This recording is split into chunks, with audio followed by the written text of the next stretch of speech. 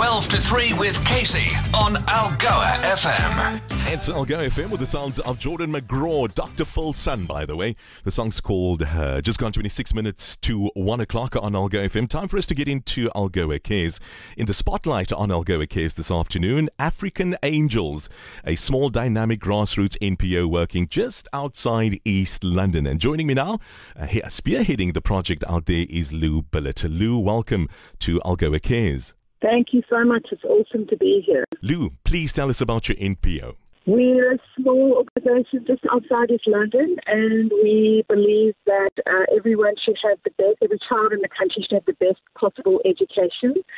So we've been going for 10 years, and our flagship project, I suppose, is an independent primary school that provides a quality education for some of the most underserved kids in our area. Lou, many of your students who've graduated from African Angels have been accepted into and attend some of the most prestigious high schools in the country. Tell us about this. So just because you have much money doesn't mean you're not very clever. Absolutely. And because we have, a really enriched, I suppose, school with an enriched environment, an enriched learning environment, our kids have been able to successfully compete to be accepted into the Oprah Winfrey Leadership School in Joburg. Wow. Allen Gray Scholarship Program. We have 4 Allen Gray scholars. We've got kids who have been awarded scholarships into some terrific high schools in East London and Queenstown. So, where our kids are academically talented, they have been successful in getting great bursaries for high school. And that means that they obviously have a very different future ahead of them than what they would have had otherwise. Wonderful. You're currently engaged in quite a few projects as well. How are your projects coming along? They're great. We partner with a little community creche called Equity Lomsdale, and that's our main creche, and we support them with coaching and mentoring of their lead teacher.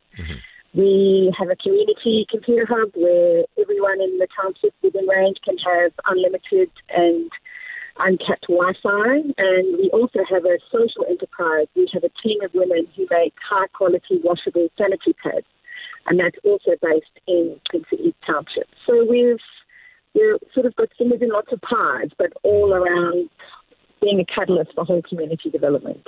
We do have angels amongst us, and that is you guys over there. Lou, tell us... Thanks. They're amazing. Yeah. What are your needs at this stage, and how can our listeners partner up with you?